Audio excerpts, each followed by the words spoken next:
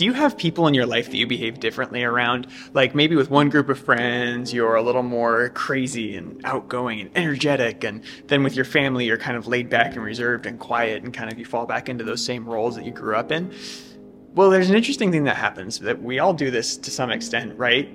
But it's cool when you look back at the Bible, because there's actually examples of the disciples doing this as well. And in fact, in Galatians chapter 2, Paul calls Peter out for doing this exact same thing, except it goes a little bit deeper than that.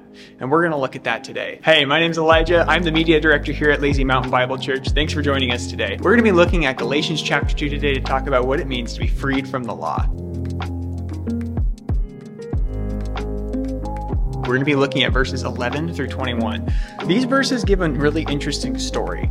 Paul calls Peter out because amongst the Jews, he's acting like a Jew, and he's eating only the clean foods and only in a certain way and only with certain people. But then when they're not around, he's eating with the Gentiles as well, right? Like he's going back and forth. He's playing two different sides of this game.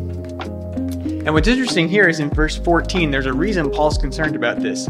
He says, "But when I saw that they were not straightforward about the truth of the gospel," that's when he decides to call Peter out. Because you see, what Peter was doing is he was taking up the law again with the Jews and acting like he was still under the law and living under those certain practices.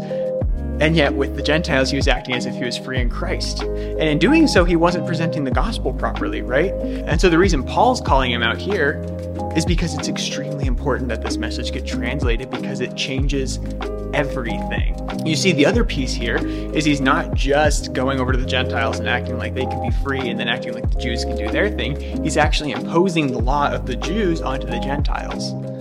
So now you've got these people who are really confused because there's a message of freedom in Christ, but they're being told to live under the law of the Jews in order to make Peter look better. And that's not the point of the gospel, and that's not the point of the law either.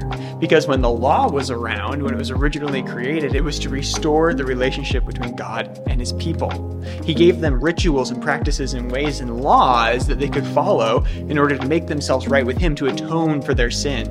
And what is sin? It's separation from God, right? And so at this point, though, we have this message that Paul's really concerned about getting translated correctly, the gospel. And what is the gospel? It's the message that Jesus Christ came. He lived a perfect life. He paid the price for our sins, taking away the need for the law. And he took on God's wrath for us and died on the cross.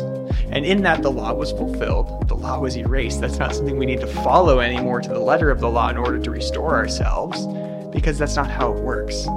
And there's a lot of freedom in that, right? We're freed from the law itself. We're freed from following those rituals, but we're also freed from God's wrath because Jesus paid it for us. And now we get the opportunity to live as Christ lived and to follow his different ways of life and to follow the ways God intended for us, because we know that that's how we were created. We know that now that we're restored with the Father, we live this way by choice because we know it's right for us and we know it's best for us, and he knows that, and he created us that way. It's interesting because sometimes you read this passage and you also recognize that in other passages, Paul talks about, to the Jew I became like a Jew, to the Greek I became like a Greek, but his goal every time he did that was to present the gospel. It was to present the freedom that is found in Christ Jesus, and he presented as these different people, and he fit in with their customs to make them comfortable with him so that he could share the good news with them. And so what we're called to do is not to follow the law religiously. We're not called to follow rules and to hold people to our standards. Instead, we're called to share a message of freedom and hope in Christ.